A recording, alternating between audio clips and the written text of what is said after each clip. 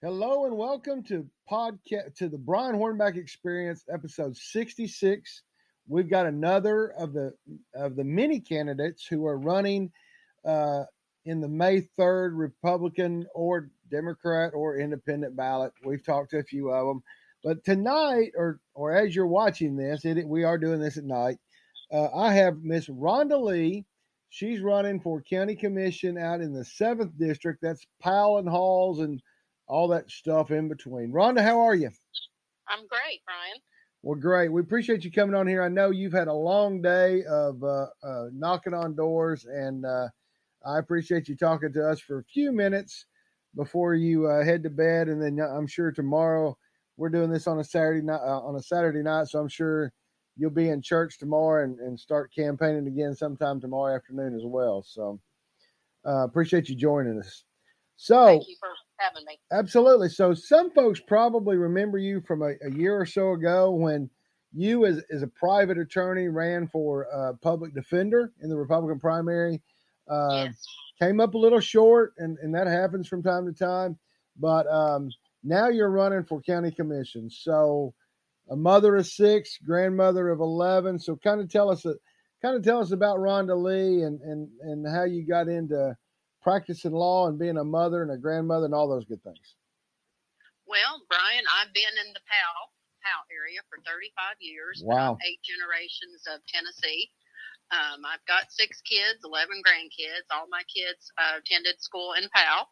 And I've lived in this community, loved this community. I was in real estate for almost 20 years and in the home building business. We built homes in Knox County. And then had a change of career and a path, and I felt like God was leading me to go back to school and had something else that he wanted me to do to make a difference in people's lives. So I began a 9-year journey. I went to UT for got my undergrad degree, which was 5 years. And then when it came time to go to law school, I couldn't go to UT because I couldn't work, and I still had to work and still had 3 kids, 3 of my children at home. And so I went down and looked at the Nashville School of Law. So for 4 years, I commuted from Powell to Nashville School of Law and got my law degree. Wow, you actually commuted back and forth to Nashville for the Nashville School Yes. of Law. Wow. For 4 years, yes. Wow. And then after, in the middle of law school, I got cancer. And God healed me. I'm still here. I passed the bar, and I've been practicing. I do the focus of my practice is criminal defense, and I am a solo practicing attorney. I hung my own shingle, and I help a lot of people in the community that are indigent that can't afford counsel, because everybody, according to our Constitution, is entitled to representation. So Absolutely. I have a lot of people with mental health issues, drug addiction, and they're entitled to be treated fairly as provided by our Constitution. So that's what I do. And then 2 years, when this COVID thing started, we saw how important that our local government was. And, we saw all this businesses being shut. People in our community lost jobs, and we were shut down. And it really prompted me that I need to be involved. And, I have a 5-year-old granddaughter who's wearing a mask 10 hours a day. And I think, my legal skills, that I need to be a voice for our community and keep our local conservative values. And that's why I'm running. Well, very good. Let's, of course, folks can find you on Facebook. They can also find you at voterhondalee.com. But let's kind of talk about some of the things that you've kind of highlighted in your campaign. And I'm sure these are things that you're hearing as you're knocking on the hundreds of doors out there. The first one is kind of prioritizing public safety and law enforcement. There appears to be a real problem in Knox County in the last 4 years. We've lost about 500 Knox County Sheriff's Office employees. So, kind of talk about your thoughts on the prioritizing public safety and law enforcement from a county commissioner perspective. Well, public safety and our law enforcement is very important to me. I think that we should pay our officers good money. We should recruit quality people. I think that the shortage has been a nationwide issue, and we've had so much this backlash from the liberal government that wants to, crucify our law enforcement. I think we have some really good law enforcement officers out there, and we need to pay them well and take care of them, and they will take care of us. And I think that's very important. And I think that we, that's one thing is that we need to support our law enforcement. And I'm very pro law enforcement, and I think that that's a priority for me. And I think that anyone in our community should support the Blue, because they do matter, and they take care of us, and I think we should take care of them. Right. And then also, then the next thing we're going to talk about is an increase in county property tax or sales tax. I think it's been, golly, it was sometime back in, I don't know, back in the 90s last time we had a property tax increase. 90, I don't remember how many cents it was, but anyway, we had a significant county property tax several years ago. They then had the wheel tax that they went up to about. I just, matter of fact, just paid for. Well, I didn't pay for my wife's license plate. She paid for it. I went and picked it up Friday, but $36 on every license plate. So we've got a lot of taxes, and we've not had any significant increases. So I think obviously you is one of 9 county commissioners, and of course there's 2 at-larges. You all have to continue to massage the budget to, I guess, take away some things in order to give more to law enforcement and teachers. So have you? I'm sure just now running, you haven't had a chance to really look at the budget that close, but I guess your emphasis will be on trying to help the mayor to tweak that budget to where it would be more advantageous to law enforcement and particularly maybe schools as well, right? Right, but I would not support any property tax increase. Right. I would not support that at all. I think that we are overly taxed by our government as it is, and I think that we need to look for ways where we can cut back. With any government or any business, there's waste. Right. So I think we need to cut back where we can, but I would not support any property tax increase. Right. Then we talk about investment in essential infrastructure. One problem that the county's had for a number of years is the fact that we just don't pave roads. We don't pave enough roads, and every winter we go through this, we wind up with potholes that are causing people to bust tires and all those kind of things. So I'm assuming that you're kind of talking about that infrastructure, and then you're just talking about, I guess, some of the other county-owned, keeping up with all the other county-owned infrastructure we have, correct? Yes. We should, our roads should be the best roads to drive on. We should improve, our bridges, whatever needs addressed, because that's not only just a public safety, but that's what we should have, not people running down the roads and getting flat tires because, that stuff. So, yes, that is very important. And, the government has set aside a lot of money for the infrastructure. So I think the money is there, but we need to take advantage of it to use it to improve all of our infrastructure. Right. Now, obviously, the last couple of years, everything about education has been about what's going on with COVID. Obviously, we're under a federal judge's injunction mandating a mask in all the schools, not only for students but for faculty and staff as well. So, obviously, hopefully, we're going to get past that at some point in the hopefully near future. And so, over the next 4 years, how do you, are you going to be visiting the schools? Are you going to be, communicating with the PTAs and the principals? And in particular, you're going to have a new school board representative out there in the 7th district where you're at. There's a school board election coming up. I think there's a primary coming up in May between Sherry Garrett and Steve Triplett. And then in August, there's going to be an independent running as well. So you'll have to then, so the both of you will be kind of rookies. So, that will be an interesting thing, but kind of talk about not only what you see as a grandparent with kids in the public schools and Obviously, you had 6 kids that went through the Powell schools. So just kind of talk about what you've seen there and what you're hearing as you knock on doors.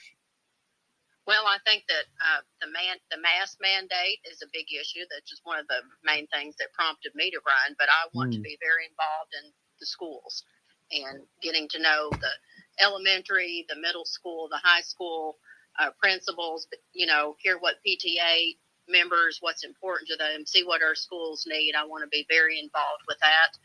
The school board, I think that's very important. I think that we need to protect our kids from this woke culture, and we need to protect our history, and we need to give the money. I believe that the money should follow the child. So I would, I think that our schools are very important, and I want to keep our values that we believe in. And I would hope as a county commissioner, I can't get too much. I don't have any control over the school board, but I think that it's very important to be involved and know what the school board's doing.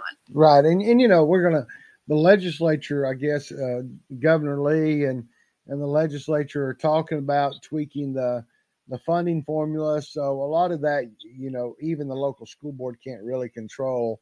So it's just about having a relationship with your school board as a commission, as I see it.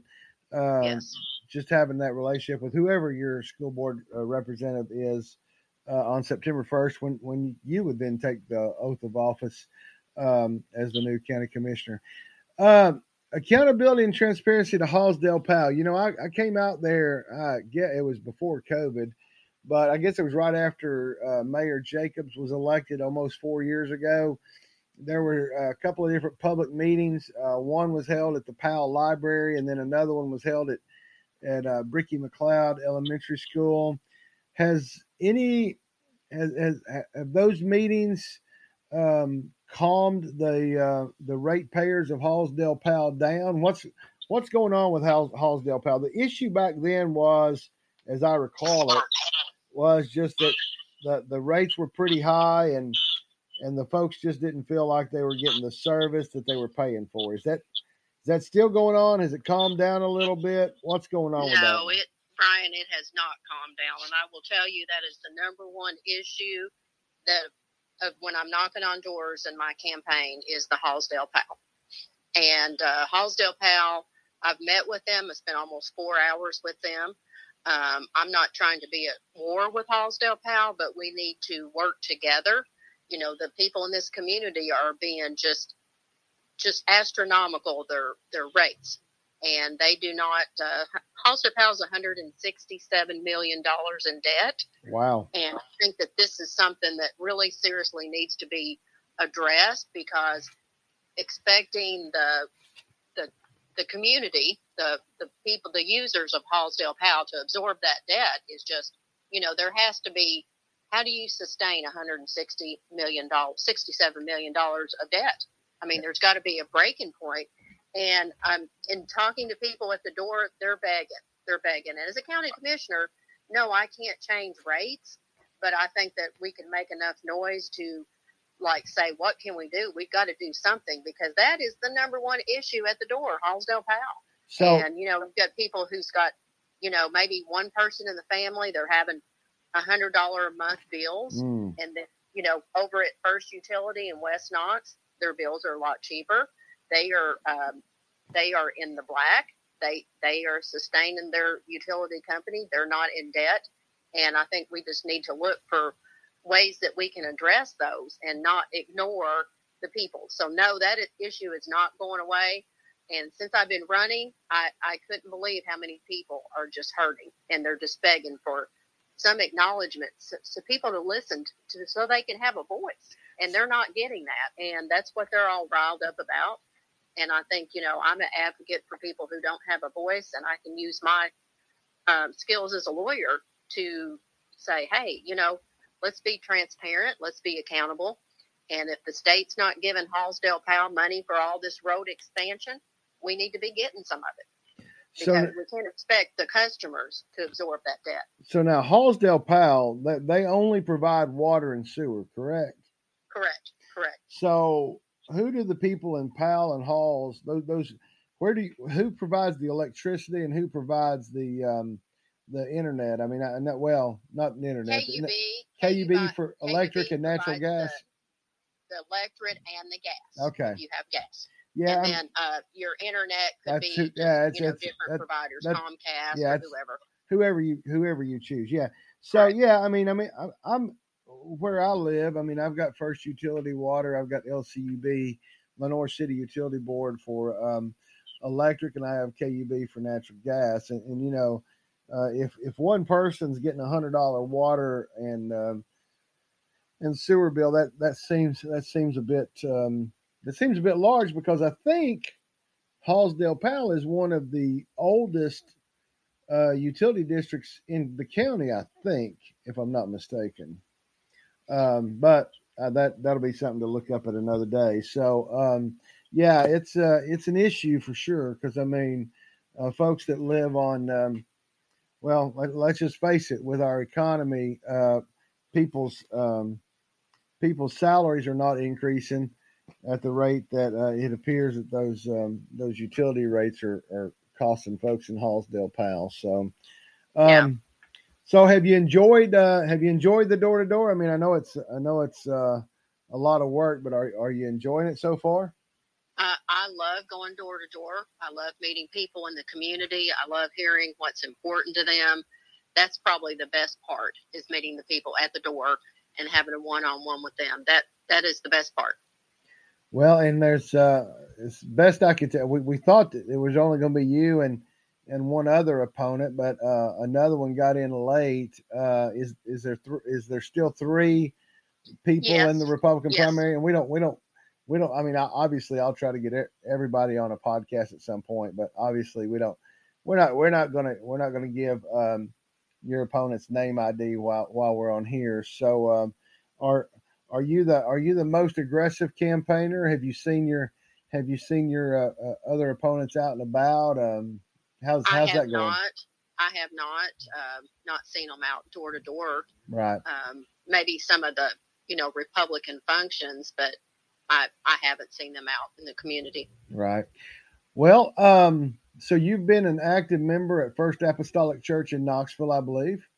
Yes.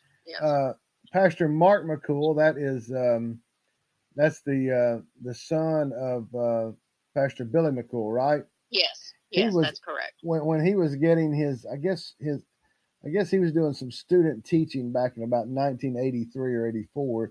He was the student teacher of the art teacher at Carter High School. So I had Mark for a period of time back, probably about 40 years ago. So anyway, a very good church over there in Northwest Knox County, North Knox County, whatever you want to call it. Anything else you really want to talk about that separates you from any opponent you might have in the Republican primary on May the 3rd, which early vote starts April 13th and runs through the 28th? Yeah. I am the Christian conservative candidate. I would like to put that in there. I'm proud to be a Christian, and I'm not ashamed of that. I'm a person of faith, and I will work hard for this community and be a voice for this community. And I think I strive to protect our conservative values, and this community means everything to me. My first priority is God, and then my family, and then my community. So I will work hard for this community. Very good. Well, we've been on here about 20 minutes, and I think as an experienced litigator, I think you have you and I have sufficiently kind of covered all the major issues in your campaign. Folks can find you at voterhondalee.com. That's right?